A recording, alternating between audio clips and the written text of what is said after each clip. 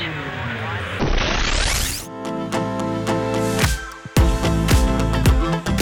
listening to the Retail Razor Show, where your expert hosts and their guests cut through the clutter in retail and retail tech to shape the future of retail. Hello, good morning, good afternoon, or good evening, whatever time of day you're listening. Welcome. This is Season 1, Episode 3, the third ever episode of the Retail Razor Show. I'm your host, Ricardo Belmar, Rethink Retail Top 100 Influencer, and one of RIS News' Top 10 Movers and Shakers in Retail for 2021, and Lead Partner Marketing Advisor for Retail and Consumer Goods at Microsoft. And I'm your co-host, Casey Golden, CEO of LuxLock, where I'm obsessed with the relationship between a brand and a consumer, determined to slay retail Frankenstacks. All right, Casey, so how many Frankenstacks have you slain since last episode? Inquiring listeners want to know. Well, now that I'm counting, we've got 3 in the works. That's incredible. Can't wait to hear how many more it is next time. Let's see if our listeners start tweeting out their guesses for next time on how many that might be. I love a good tweet storm. Absolutely. Me too. So Casey, this episode is a really special one for me and a topic that I think carries so much meaning for so many people in retail. I'm talking, of course, about the RetailROI charity organization that's run by Greg Buzek and supported by some incredibly thoughtful and giving people, including our second special guest this week, Vicki Cantrell, someone with an incredibly rich history in retail. And for those that don't know RetailROI, it's an organization that helps vulnerable children around the world, whether it might be orphans, foster kids, adoptions, or just helping schools that lack running water or electricity or need just a better chance at education and bringing food to their table. RetailROI works with a number of other charities to bring these missions to life, and they've helped hundreds of thousands of kids around the world over the last decade. I first became involved with them about 5 to 6 years ago and on a project they supported in Liberia during the Ebola crisis and giving a webinar to school kids in Honduras about career paths, but I'll save that story for after we listen to the session. And this was an emotional Clubhouse sesh. Listening to Greg and Vicki's stories, you can't help but celebrate their massive accomplishments. That is so true. Absolutely true. And actually, one of our Retail Avengers team, Jeff Roster, he's also had an incredibly huge role in their activities over the years. In fact, he's the one that introduced me to RetailROI all those years ago. This is such an important topic, one with such rich accomplishments. And Greg is just one of the nicest people in retail. And Vicki, she's just literally amazing. It's such a treat to have conversations like this and share the impact RetailROI is making with vulnerable communities and supporting our youth. Let's get started. I'm totally with you. This might just be one of the most powerful, both heartwarming and heart-wrenching podcast episodes we're going to do this season. We'll let Greg, Vicki, and Jeff tell us the real story behind RetailROI, all of their past accomplishments, and where they're going in the future. So let's give a listen to the Retail Avengers and the celebration of RetailROI.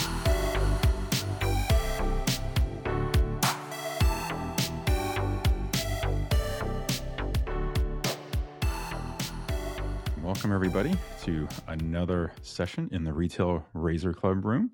We've got a special one today where we're doing a celebration of one of what I feel is one of the most important organizations in retail today, and that's RetailROI.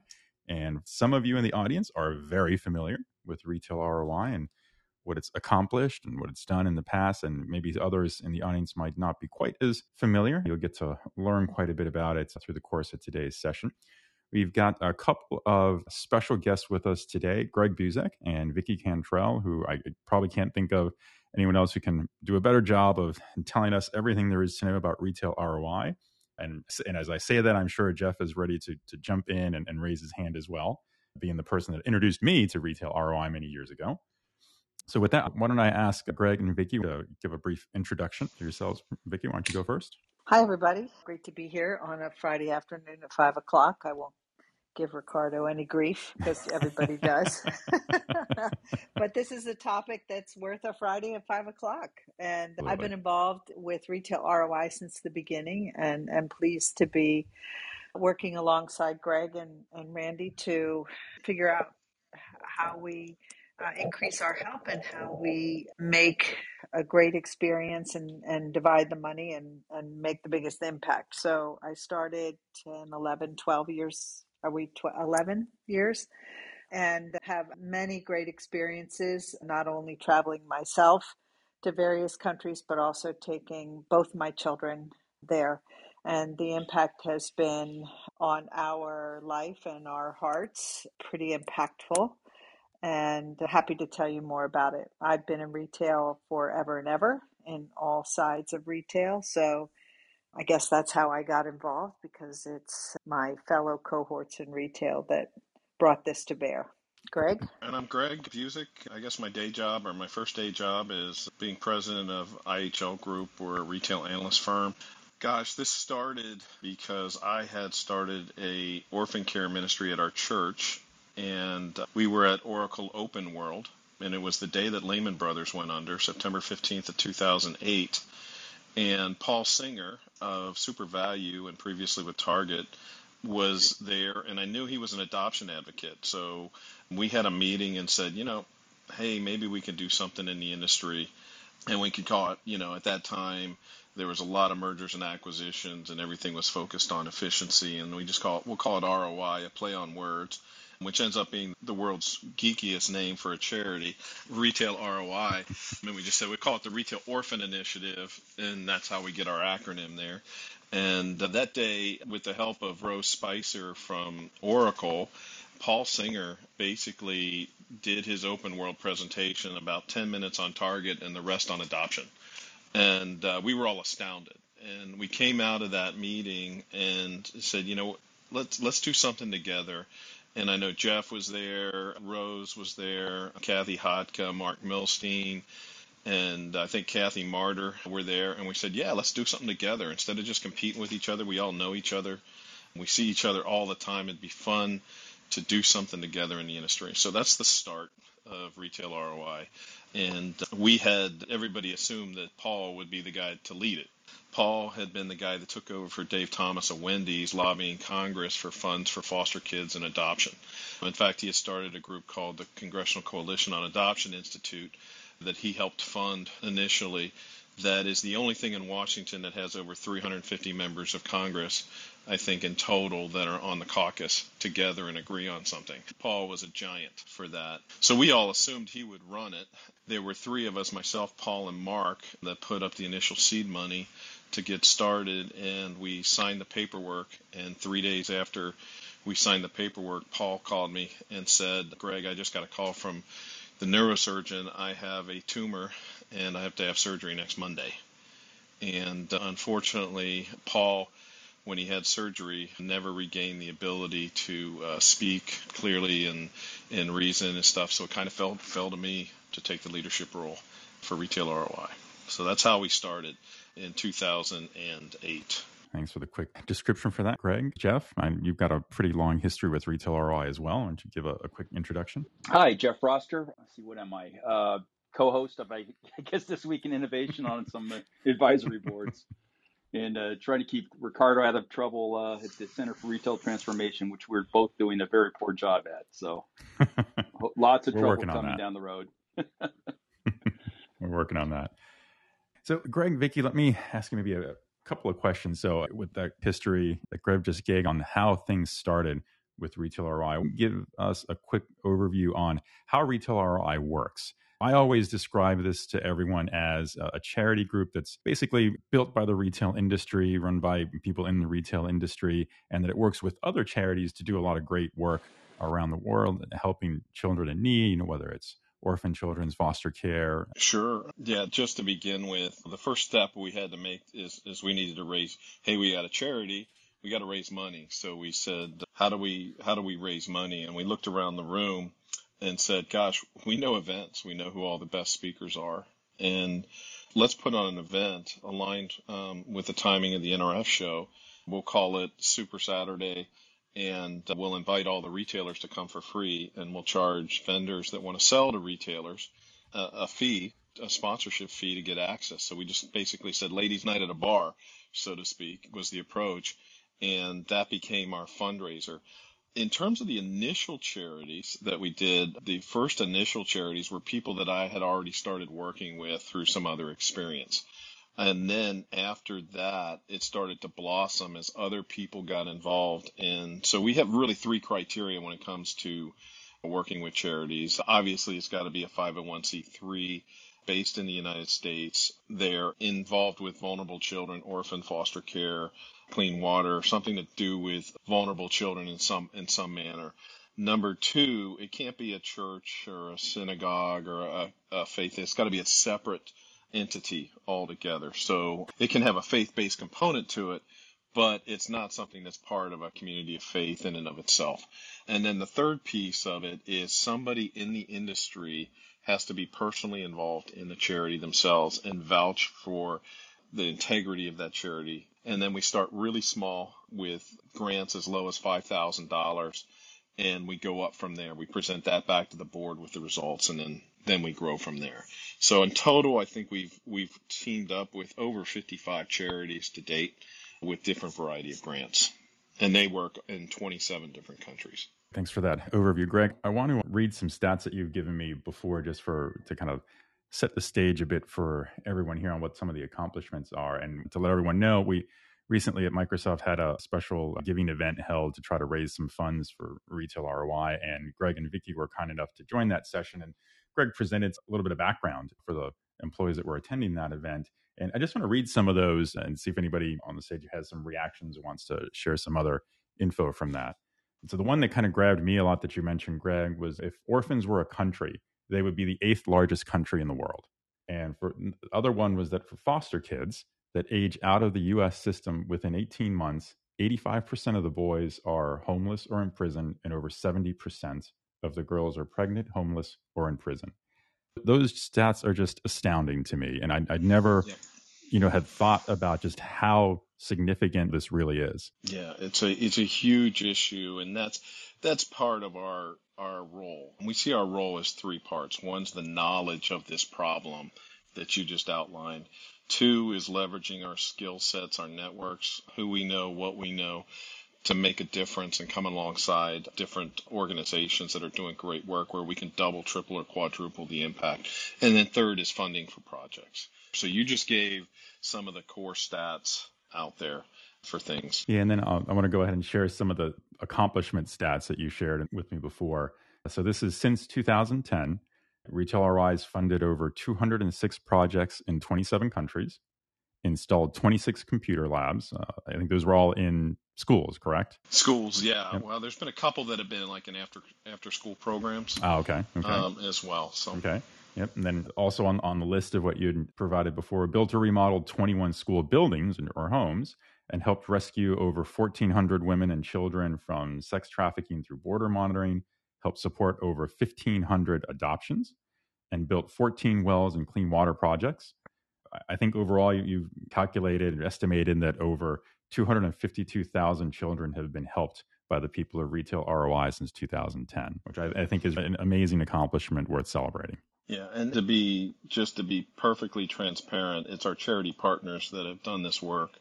We've kind of played matchmaker at times and lended some funding for things, but it's the real benefits of Retail ROI is when we take really successful people in the retail industry and connect them with these charities and then let them go. Mm-hmm. Just make the introduction. Turn the light bulb on. If I can turn the light bulb on and just point people in the right direction, amazing things happen. So I'll give you an example. Yeah, can you give us some examples of those? So this makes it all clear. So we had a need in Honduras. We had a school of 650 kids that literally they had enough money to feed the kids or to pay the teachers. They couldn't do both. So they reached out to us. And we said, well, what do you need? He says, well, we need corn because we make 4,300 tortillas a day by hand there to feed the kids. And so we looked at it and said, well, where can we get corn? And we said, who's the biggest buyer of corn? Well, it happened to be Cargill. So we placed a call to Cargill. Cargill ended up donating the 2 containers of corn. There was only one problem. It came in individual pieces. They were literally, comes out of the grain silo into the train car, and that's how they deliver it. Well, we needed to figure out how to get it to Honduras in some sort of package. So somebody at Cargill then took it upon themselves and said, you know what, I know somebody that's got a seed packing plant. Let me call them and see if they're willing to pack it for us. And so they did. They agreed. Fisher Seeds agreed to pack it into 50-pound bags. And then there was another lady who does shipping and logistics for a living. She ships containers all over the world every day. She came on board and she scheduled the FDA inspection, the shipping, and we had a year's supply of food delivered for $7,500 for 650 people. That's just one example of a project that was there. You know, Ricardo, that's a great one that Greg talks about. But when we talk about bringing retailers or bringing people in the industry alongside these charities, it could be in any number of ways. And it's largely based on, as his example shows, what's already in their sweet spot, how their job every day, and just suddenly applying what they do every day to a new situation. We had a guy, Bob Moncrief, who developed an entire curriculum around kind of how kids could build their business. And what we, when Greg talked about that, we go alongside our charity partners. These are people that are on the ground and understand how to, get things where they need to be. But they also, what we're trying to do is give these charities or people we work with the ability to sustain themselves, whether it be growing crops or whatever. And so this was a situation where these kids, when they graduate, they needed to have a skill, start a business, go to college, etc. And so he developed an entire curriculum. I think he was with Accenture at the time, Craig. Mm-hmm. And so we had this startup Shark Tank competition where we, on our trip to Honduras, Jeff, me, Lori Mitchell Keller, several other heavy hitters in the industry, were able to judge these and listen to their pitch as is after they had been through the whole curriculum. So I guess, Wow. It really is, and that has continued every year and has now expanded into Jamaica. Jamaica, South Africa, Yeah. Haiti. Yeah, so 4 different countries that's gone. In fact, just recently in Jamaica, Parker Avery Group, to shout out to them, they've taken it to a whole new level with the entrepreneurial program. And we had 6 students go through an 8-week course. And I'm telling you, the winning presentation there, I've seen 40-year-old MBAs not do as well as this 18-year-old did. In sharing their vision for the cosmetics business they wanted to create. Basically, it's a cosmetics for African or dark-skinned people that have acne. And how do you provide cosmetics that heals the skin as well as provides beauty and makeup on top of it? And it was just fabulous. And Parker Avery invested, I think it was close to $6,000 U.S. into seed funding to help get that launched there as a result. So it's really special when, like I said, when we can get people connected and go. And there's so many examples of it. Sometimes it's just funding. So like in a country of Liberia, the heart over there was, hey, you got 85% unemployment. So you've got kids in schools. We need to get them job skills. Well, one of the great things that happened is we started funding a vocational training program there in both construction, computer learning. We had interior design, cosmetology. And this week we got notice that 54 kids graduated from those programs. Wow. And have the opportunity to jobs. But here's where it's really exciting. Through the funding of Intel and HP, we built a school there. We paid for a school to be built. It cost about $35,000 for a K through 6 school. The kids in the construction, supervised by the engineers over there that were teaching them, they built their duplicate of that school for middle school for $10,000. Wow. As a result of that, and they learned along the way, and they've since built a dorm for the girls' side, and so that's one there. So those are the kind of projects that we take on where we can really impact things. And I would think of it, the way that you think about it is it's a hand up, not a hand out. Right. And it's how do you change family trees? how do you give? And South Africa is a perfect example of it, because in South Africa is the only place where we have a continuity of care from 3 years old all the way up through getting jobs through college. There's a school there for little 3 to 5 year old preschool kids that are kids from the townships that are there. We actually help pay for kids to go to English speaking school for about 15 to 20 kids there, and then 14 of those kids to go into a leadership high school there, which is the only mixed gender, mixed race school in that area. And it's like it's as high quality as a U.S. private school. So we have 14 there. We seed funded a small college fund, and we just 2 years ago had our first student come from the township and graduate from college. And I got word today that we have 5 more that are graduating this week in South Africa as a result of that opportunity. So that continuity of care. And then when we go there, on a trip, the small kids, we've helped build the school. We essentially just make sure that our money's being used properly, play with the kids and have fun there. But when we go to that high school, we teach classes. We literally share our career trajectory. We give forecasts. Dave Finnegan from Orvis and myself, we taught about what the impact of AI and machine learning is going to be, how graphene can transform the world for things. He shared how they've got fishing rods with graphene now that have accelerometers in there, and you can benchmark yourselves on the fishing rod compared to the best fishermen in the world with doing things. So it's to spur on these things. I think Vicky's done a call. You've done a call down there, right, with the students? Did you not? Yeah. Yeah, you did Yeah. that. And we taught marketing classes when we were in Honduras also. Right. There's one thing that I know we're going to probably talk about trips, but I was going because to go they there really next. are, Yeah. they are the heart of how we see what we can do and how we get our reward, kind of just seeing these things. But it's directly related to what Greg is talking about. So we've had the great fortune to take our children many of us have taken our children on these trips.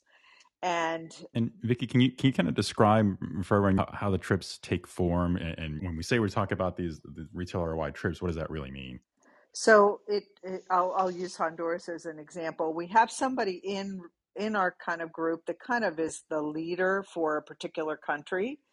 And again, remember that we're working with on the ground charities. So they help us with the logistics. We don't have to figure a ton of this out ourselves, but we arrange to all get to the airport at about the same time, flying from various and sundry places and across the U.S.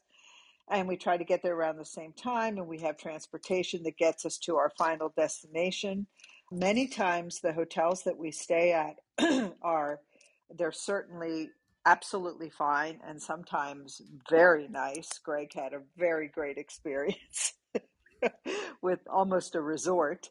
And Yeah. then we spend the time at wherever we are, whether it's, at the school or in my case in Honduras, this was the place with the 600 kids of various ages.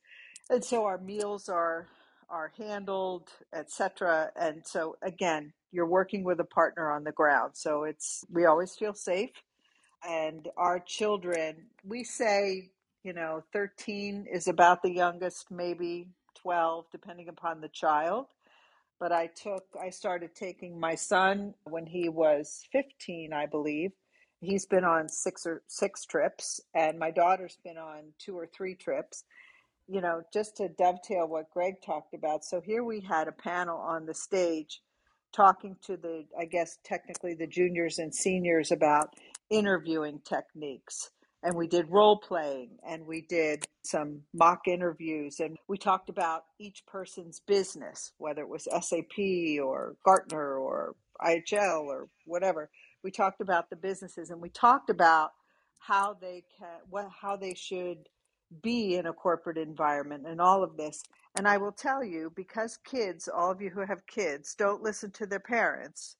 Our kids got as much of an education as all of the children at that school. And I would honestly say that we've gotten tremendous benefit for our retail children who have listened to the people that are in our industry while they're in a foreign country. It's just one of those little side benefits. I Yeah. think Yeah, Well, Jeff would agree. Jeff's got I lots of, yeah.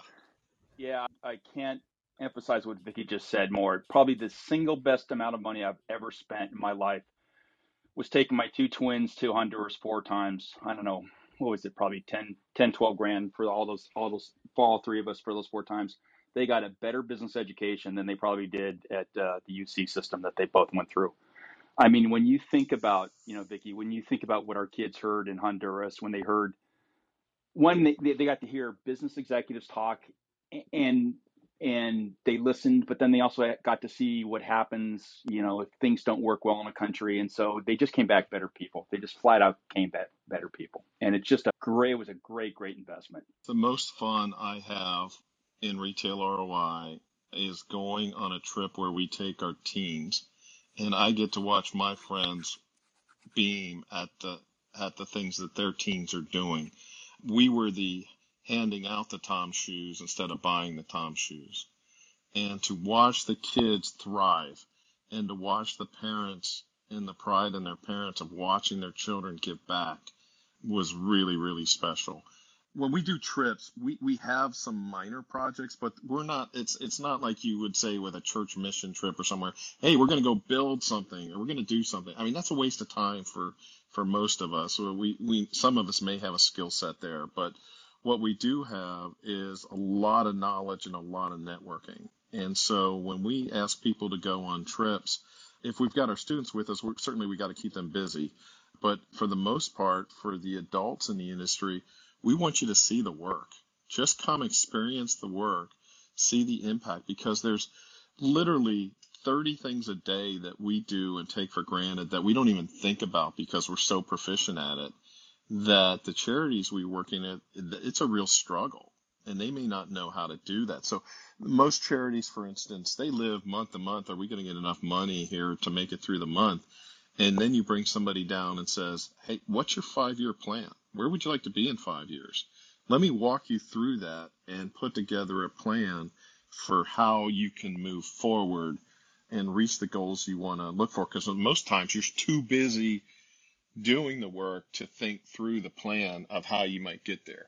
And so that becomes really advantageous to them. So every trip we have a brainstorming session every single night at what we saw and how we can help and whose network we can tap in to help solve that issue. And that's where the real value comes in. It's not that we go build a building or, things there. Yes, we teach classes. Yes, we provide some things there. But the real value is when we come back after seeing the projects and put our networks and our knowledge together. John Geierman's a perfect example. John went down there, saw the kitchen situation, and he was vice president of Schlotzsky's franchise operations. He went back to Schlotzsky's and asked all the suppliers to donate the equipment, and he put $1 million kitchen into that school for about $65,000 total cost. But he didn't stop there because he was so touched by the kids that he was serving.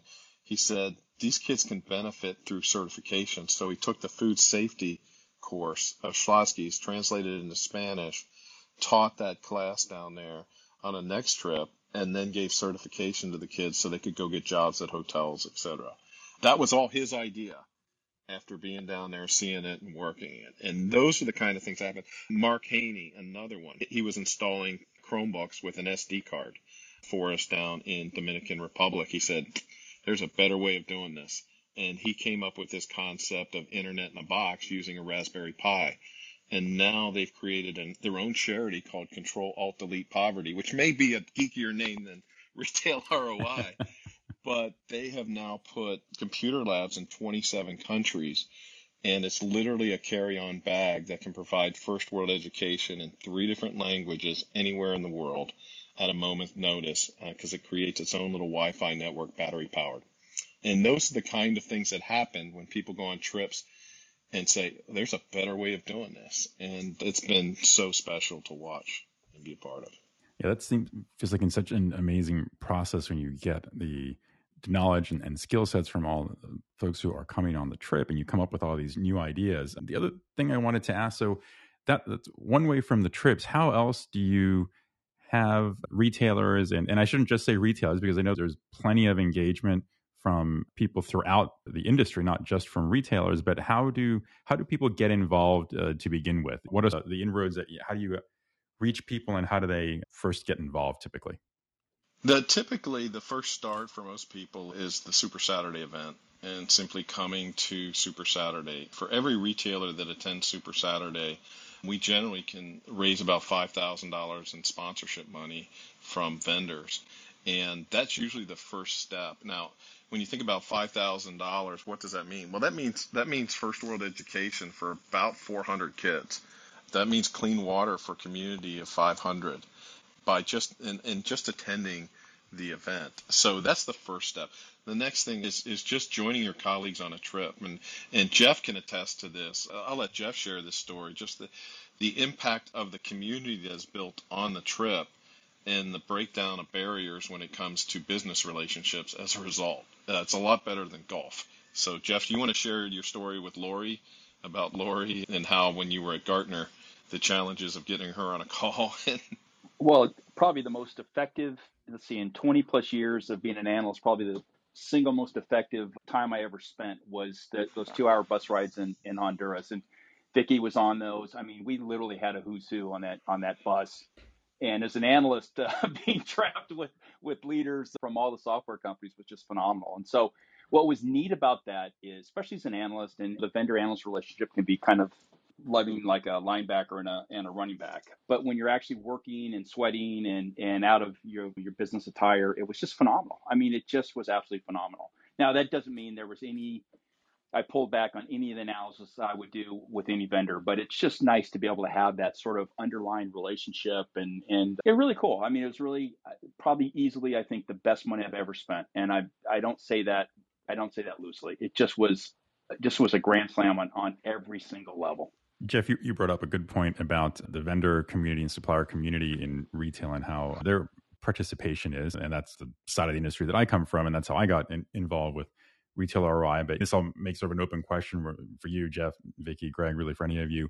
How do you engage with the vendor community on this? Apart from just, is it the sponsorship at the Super Saturday event that typically is what gets that part of the community engaged in supporting the charities? Or are there other things that happen based on your experience? I would say there's two aspects of it. The reason that Greg talks about Super Saturday is just the exposure. Okay, it may be treated as a sponsorship, but what the real benefit is the content that happens that day and the exposure. The other thing where solution providers get involved is when people understand the need, okay, and let's say it happens to be a retailer and they're dealing with a project or see a need, they have an entire ecosystem of solution providers that they deal with in their everyday life, and they will reach out to them to get involved or to help. So those are, two ways that I would think. I'm sure Greg can add on to that. Well, the vendors have also leveraged what they do for part of this. So we've had situations where people want to donate their cloud business for things. We've had an offer from a vendor before to handle the mobile devices. One of our charities has a strawberry business in Zambia. And, right now it's still a paper-based business with delivery drivers and other things, but to set up a, full-on accounting system, and that is just like you would have for any vendor here calling on your local Kroger or Walmart associated with that and offering their solutions that way. The other thing that is funding related is often incorporating RetailROI in their customer events when they've done things. Like for SAP, we did a food packing project. Jeff was involved in that one, where they filled a container worth of protein-rich meals for orphans and vulnerable kids in the afternoon instead of playing golf. That was a fantastic event. Actually, that was Lori again, because she got so motivated from being in Honduras.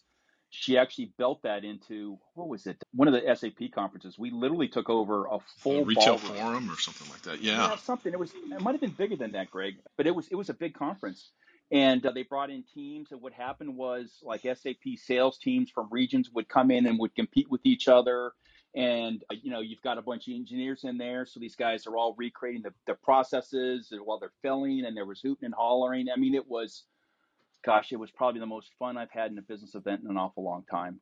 And it was, I don't know how many hundreds of boxes we produced, but it was a ton, and literally a ton, more than a ton. I think it And, was close to 25,000 meals that you guys provided through that. Wow. Yeah. Wow. So there's ways of just, I guess the point of ROI is just how do we do something impactful but fun and support business? And I would argue, I'm sure more business was done inside that room than out in the golf course, because salespeople would bring their clients, and it just was a blast. We got, Dusty and all that stuff, but just a phenomenal thing. And there's probably 15 other examples where other executives have adapted different processes inside their own business processes, and that's really the kind of the magic. Yeah, and I can't overestimate or underestimate how valuable it is when a company joins a trip and says, you know what, we want to make this part of our core belief system for our company. And that's what happened with Aptos when they got involved. They started going to a variety of different places and decided, hey, we would really like to adopt the program with Lifesong in Haiti.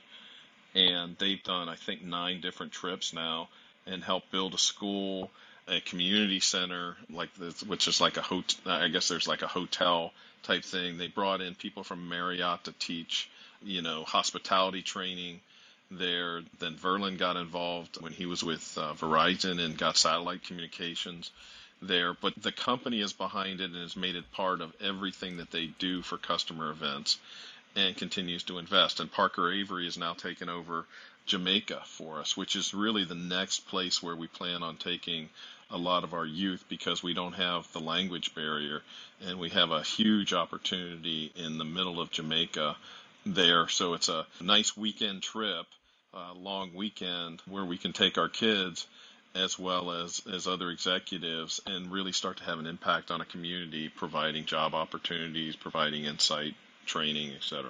Greg, let me ask you, with all the examples that everyone's brought up here today, how do you come across the different charities? Do they come to you? Do retailers, for example, who want to get involved say, Greg, I'm working with this charity and I think they'd be a great candidate for RetailROI? How does that happen? Yeah, that has happened, and that's where we'd love to have that, where it's not all on Greg, Vicky, and Randy to pick the charity. So we've had several charities, like Jeff has been involved with Thierry with Senegal, and they created a charity to reach out there. But it's usually somebody who's passionately involved with the charity. So Gary Craig in Canada has been involved with a group called Sunrise Homes, and the actual work is in Myanmar, which obviously has been through a lot in the past year.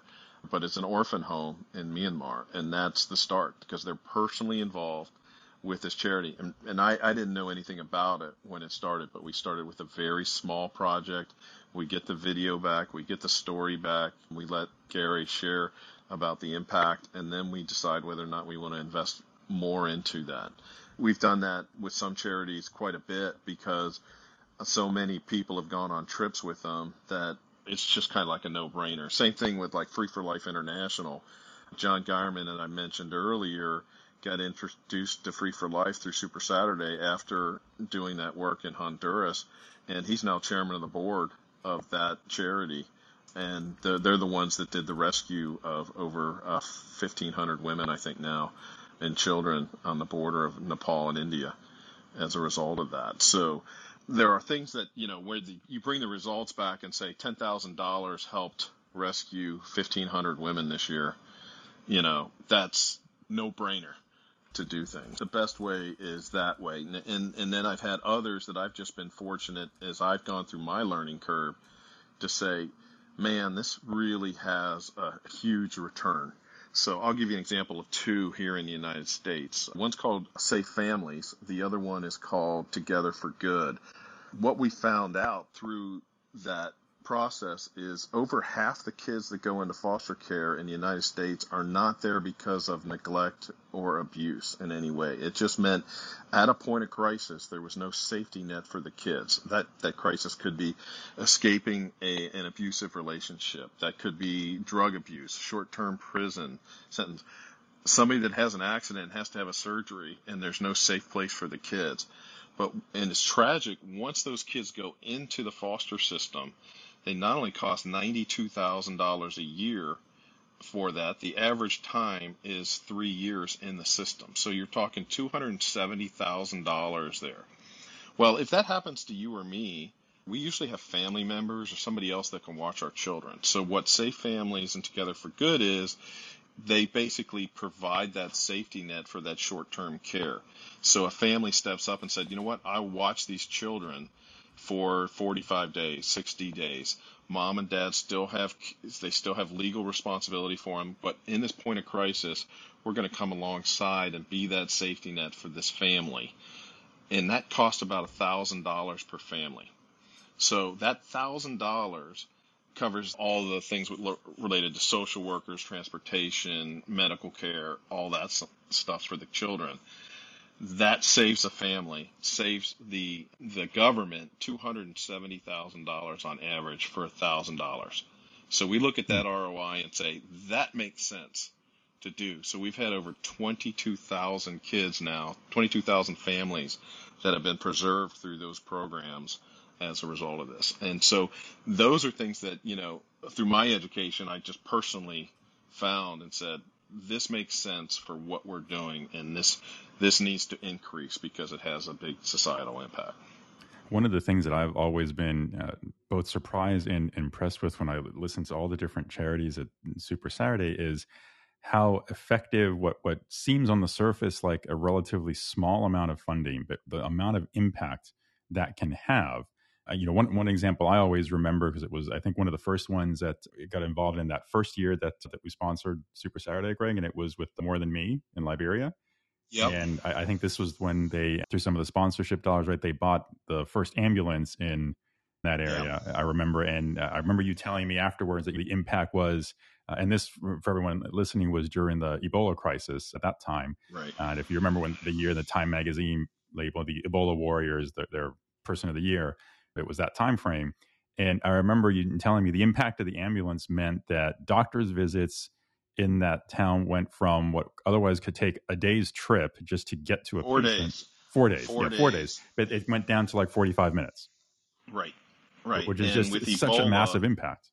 Yeah, with Ebola, first day you feel like you got the cold or the flu. Second day, it gets a little more serious, but it still feels like malaria or the flu, things that you don't really have. But the third day is when the really bad stuff happens, and by day 4, you're dead.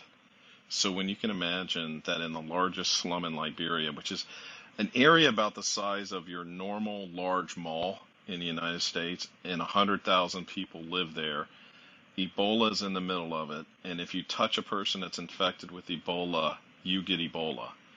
And that's how many people are in that area. And it was taking 4 days for an ambulance to come. And so when Katie, when she asked me for money for an ambulance, it was pretty much a no-brainer for me. And so, and here was the other part. There were only 4 ambulances in the entire country, which is the size of New Jersey.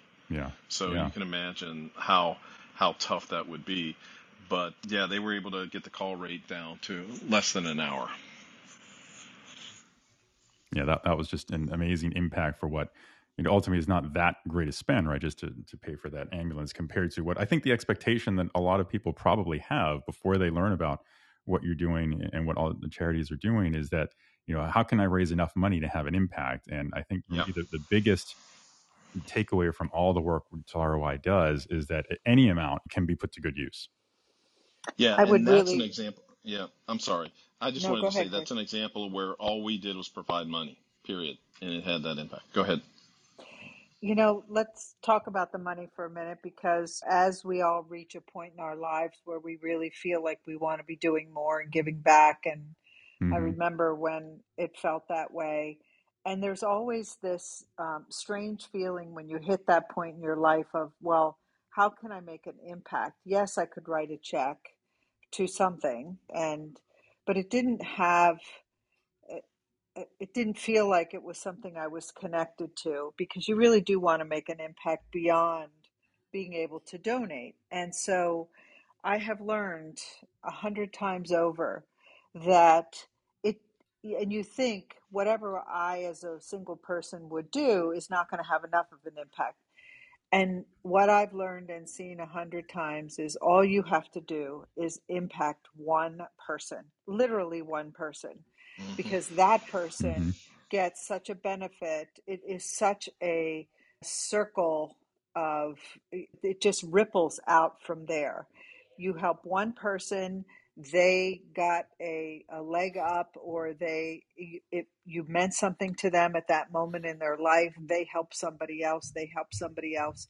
Your impact is astounding just by helping one person. And we help a lot of people, and we help a lot of, just the interaction of listening to these kids' stories and sponsoring them, which is minimal money impact, but it makes a huge difference to their life. So you will make a huge difference with just the smallest amount of effort because of the ripple effect that you will create. Yeah, So I'll give you I'm sorry. Go ahead. No, go ahead, Greg. I give you one example with a real life person.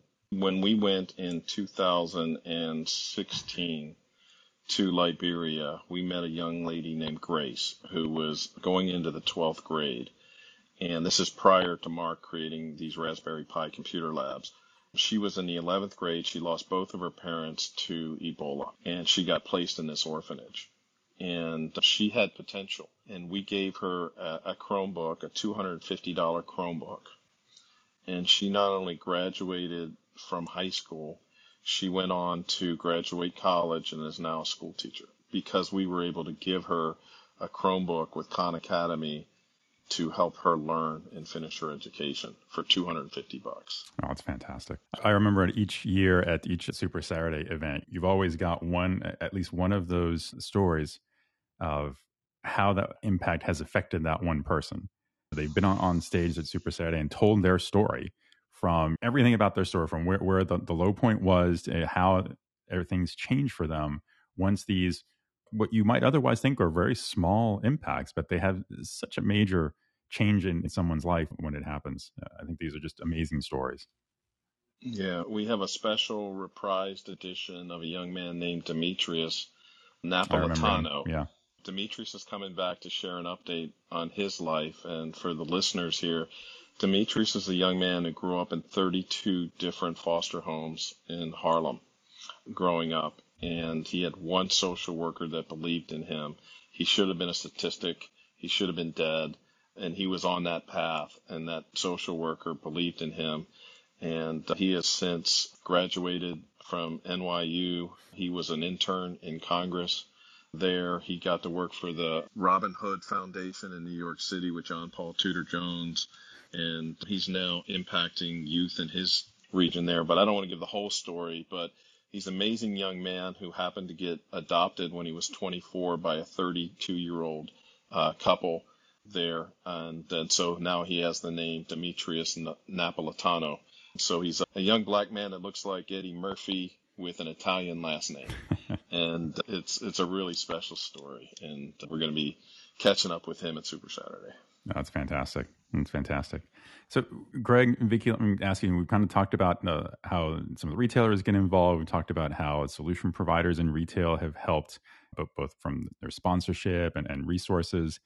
How do other people, let's broaden kind of the retail ecosystem, if you will, and how do other people get involved? Maybe they're not a retailer. They may not work for a tech company providing retail solutions, but would one get involved with RetailROI? Well, like I said, coming to Super Saturday, being a part of that. We also have a fundraiser each year related to the March Madness. We call it March Gladness, where we do small things where people donate gift cards that we have as prizes, and we play brackets. And so we built a school in Haiti that by playing brackets and winning prizes. So that's a real simple way broader than that is just joining a trip. Get involved, join a trip. I will tell you one way you can impact, and it has nothing to do with Retail ROI, but has an amazing impact. Go to our YouTube channel, Retail ROI YouTube channel, and look up Nicole Taylor and the Socialite program that is right in your community. What Nicole found out is that social workers are some of the people with the highest turnover in the country because of the burnout and the emotional impact of that. What they found is children that go into the foster care system, if they have one social worker, 74% of the time they find permanence and find a family to live in, 74% of the time. When that social worker changes, it's only 26% of the time. So they created a program called Socialite, which was just adopting a social worker, encouraging a social worker, providing a gift card, a note of thank you, flowers on their birthday, inviting them to lunch, and just telling them that they mattered. In their one county, they dropped the turnover rate from 69% to 29% in 1 year, just by people being appreciated for what they do. And that's something we can do in every one of our communities, is find out from our local foster care, can we get a list of folks and leverage our networks in our area. Maybe it's your community of faith that wants to come and be a part of that. But just adopting those folks, encouraging those folks, telling them that they matter, they're making a difference, and that has such a dramatic impact on the potential for children that they serve. It's hard to quantify it because it's so impactful. Yeah, that one is just amazing to me, the level of impact and effect it can have just by doing something so simple, right? To just thank someone for what they're doing. Right. And there's a saying in this foster care adoption community is not everybody's called to adopt. Not every person is called to be a foster care, but we can all do something to assist. That can be respite care for an adoptive family. That can be just providing a dinner there, providing a night out for a foster family, but just coming alongside of those folks in that community to make a difference. So one question for you, given the different charities you're working with today, are there any of those that maybe we haven't touched on yet that you want to highlight, that maybe anybody listening or someone that catches on the replay might want to get involved with? Well, gosh, I don't want to pick favorites there. I've mentioned several. I think there's opportunities with Control Alt Delete Poverty if you want to sponsor a computer lab and First World Education. There's one called the Fergus Simpson Foundation that we're working with in Jamaica that is really a grassroots, just getting started there, but an opportunity to completely impact the community of Chapelton in Jamaica with job opportunities and with, one of the things that happens is that you give a man a fish versus teach a man to fish. Well, what happens if there's no pond? And that's what we're doing, is helping create a pond in that part of Jamaica. I will give you actually one. It's a for-profit company that I think retailers and anybody on this call may be interested in. And there's a group called Tide Rise. If you look up Tide Rise, I think it's tiderise.co, but look it up. Behind it is the organization that created the app called Flip, that digitizes retail circulars so you can see deals. The CEO of that company went to Malawi and was working with an orphanage and came up with that same problem. If there's no pond, how do you teach a man to fish? So they created a technology business incubator there that cleans data for artificial intelligence. And they took their lead sales guy for Flip, and he's now leading this organization, and they're looking for projects from retailers and companies that want to have clean data and tag data for artificial intelligence. And that's what the folks there do in this community now, and it's building up jobs in that community as a result. So Tide Rise, Fergus Simpson Foundation, Control Alt Delete Poverty are some of those. There's also Casita Copan in Honduras, which is a different place than we used to go there. And they have been able to purchase a big section of property very recently in the last 6 months. And so they are going to be able to serve many more kids and have them have a family environment. And so that's another kind of enclosed thing that people can really see the impact of their involvement. And one last one comes to mind for impact in the United States as well as Dominican Republic. The Thrive and Joy, Nick Fagnano Foundation, was started by Mary Fagnano, who used to be with Chain Store Age magazine. Jay and Mary tragically lost their son Nick when he was 19 years old by a freak lightning strike in Southern California. He was washing his feet off in the ocean and got struck by lightning. We encouraged him. He had a passion for Dominican Republic for some reason, and they started going down there, and that's become a life mission for them. They started a US-based version called C11 that's underneath them, which is 11 character traits, and they're teaching them in public high schools here in the United States, and it's become clubs. So just like you have the singing club and the chess club or the Fellowship of Christian Athletes or whatever, they now have a club called C11 that's now in the LA County schools, where the kids meet with Jay and Mary and other folks that become leaders to teach character qualities that they may not be getting at home or at school. And they're about 2 years into that one. So that's a charity as well that I would encourage people to get involved with. All of those are absolutely wonderful ones. Thanks for sharing all of those, Greg. Before we close out the room, as we're coming to the top of the hour here, any last thing you want to mention about the upcoming Super Saturday event?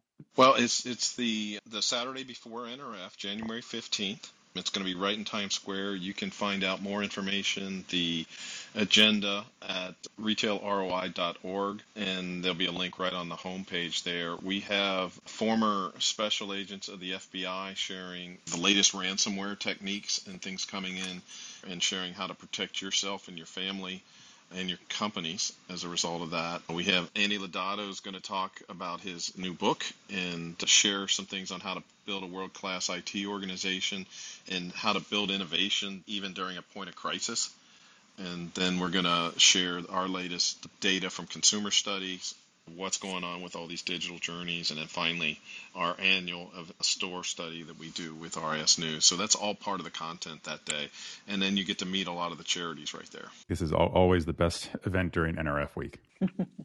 Thank you. Vicki, any final comments you want to share just in general about ROI or about Super Saturday or how everyone can support them? No, I think that we covered all the different aspects. Again, there is no substitute for seeing it, feeling it. We always say, and it's true in Super Saturday too, a little bit, but when you go on a trip, you experience everything with all five senses.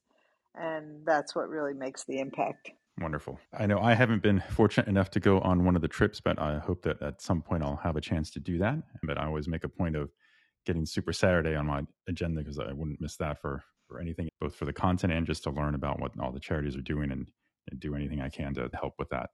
Jeff, any final thoughts from you? Gosh, it's just such an amazing thing when you can put your business skills to work.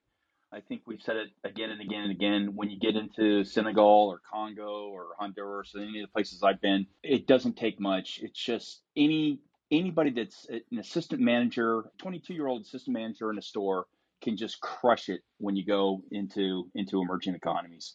Our skills, our ability to schedule, or just absorb information, those are all just the skills that they're all crying for. And by the way, a lot of the charities could use that skill just as much.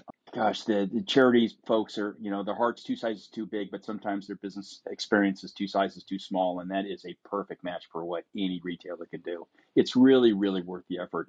Take your kids, get them involved. You'll never regret it. It's just a huge, huge opportunity that you think you're doing good, and guess what? You end up getting more than you'll ever give.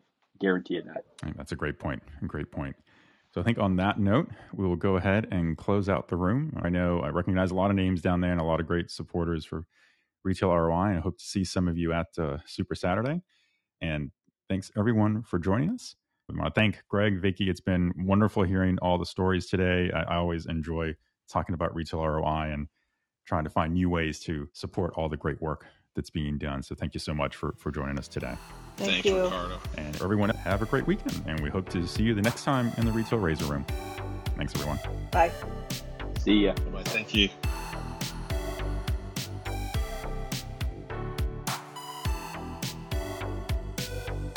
Welcome back, everybody. Thanks hope that was as memorable and inspiring a session for all of our listeners as it was for the two of us. I think it's important for us to remember how much our supply chains and network can be leveraged for more than clothes. How did you get involved with Retail ROI, Ricardo? I mentioned earlier that Jeff Roster was the one who introduced me to ROI. We were actually at a retail conference back in, I want to say it was probably 2015 or so. And I was talking with Jeff, and one of the other retailers at the conference came up and started asking Jeff about an upcoming Retail ROI activity. So I asked Jeff what he was talking about because it was new to me. I didn't really know the details or the specifics. So Jeff explained it to me. He talked about one of the projects he was involved in Honduras, which I think Greg mentioned that one during the clubhouse with the kids at the school there. And they did like that Shark Tank activity they talked about that Vicky mentioned that was so cool. So Jeff at the time was looking for someone who could get on a webinar with the kids in the school and kind of talk about career paths in business and technology. He said to me he had noticed that the kids in the school really didn't have a good sense for what that was like. And in their minds, they had all these different visions of how, the kid in this chair next to them might one day be working against them in some way, or that they'd all be competing for the same job. And he felt like they all had the wrong impression. But his challenge, it turns out, was that he didn't speak Spanish, so he couldn't give that session. And as he's explaining this to me, I said, well, Jeff, I can do that in Spanish. You want me to join a webinar with you? I'm happy to do it. So he was excited. We set that up a couple of weeks later. I talked for an hour to the kids in the school. So it was really great. And I can see how all of this really worked together with all the things Vicky talked about in that project. And then after that, he told me a little bit more about what Super Saturday was like and introduced me to Greg. So I made sure the company I was at, we became a sponsor that following Super Saturday. And turns out that was the project you mentioned in the clubhouse where the money we raised, it also as a sponsor, right, helped get retailers to come to our booth. But that money helped buy the ambulance in Liberia that made such a difference by making the response time go from 4 days down to less than an hour in the middle of that crisis. And like Greg explained, by the time somebody got to the fourth day of being sick with that, they were likely not going to make it. So it was such a huge deal. And that organization, more than me, when they got up there and she started talking about her history and how she created that charity and what they were doing in Liberia, that was one of those where everyone sitting in the audience starts wondering, would somebody please pass around a tissue box? Because this story is just so heart-wrenching and so unbelievable to see the people who are talking to us, where they've been and how they got to where they are now and the amazing things they're accomplishing, all because Retail ROI was there to raise the money that they needed. And as they mentioned in the clubhouse, we're not talking huge dollar amounts. Every little bit actually has a huge impact. Yeah, it's magic happens at NRF. And I mean, we are really a family when it comes to retail. No matter where we work, our paths always cross. Yeah, that's so true. We should definitely be kicking off NRF with Super Saturday and getting involved. It so absolutely is the best way to get an NRF started. And you're right. It really shows how no matter how big an industry this is, when you hear analysts put dollar numbers to the size of this retail market and commerce around the world, but it really ends up being a small community when you look at the people that are involved. You're in retail long enough and everybody knows each other. And Super Saturday is just such a great way to do that. So for any retailers out there listening to this episode, it's not too late to sign up to the 2022 Super Saturday at NRF on January 15th. And if you're on the vendor side of the community and you've heard this story and you're saying to yourself, wow, how do I get involved? Well, like you heard Greg and Vicky talk about in the clubhouse, just go to the Retail ROI website. You'll find the link in the show notes. And it's not too late to sign up as a sponsor. You get the benefit of retailers showing more interest in what you do and how you support them, all because you're participating now and you're helping to fund all of these activities that retailers are trying to drive impact for all around the world. So please do get involved. We really hope that as many people as possible that are listening run out there and join the cause with Retail ROI. I'm really excited for this year. Me too. I'm looking forward to it. It's always the best event of every NRF. And I think this year, Greg has something special planned where there's going to be someone from, I think it's a former FBI agent is going to talk about cybersecurity and the retail world. So it should be a really magical session at this year. I hope everybody participates. So Casey, I think with that, it is time to bring our third episode of the show to an end. If you enjoyed the show, please consider giving us a 5-star rating and review on Apple Podcasts. Remember to smash that subscribe button in your favorite podcast player so you don't miss a minute. Want to know more about what we talked about? Take a look at our show notes for handy links and more deets. I'm your co-host, Casey Golden. If you'd like to connect with us, follow us on Twitter at KCC Golden and Ricardo_Belmar, or find us on LinkedIn. Be sure and follow the show on Twitter at RetailRaiser, on LinkedIn, and on our YouTube channel for video versions of each episode and bonus content. I'm your host, Ricardo Belmar. Thanks for joining us. And remember, there's never been a better time to be in retail if you cut through the clutter. Until next time, this is the Retail Razor Show.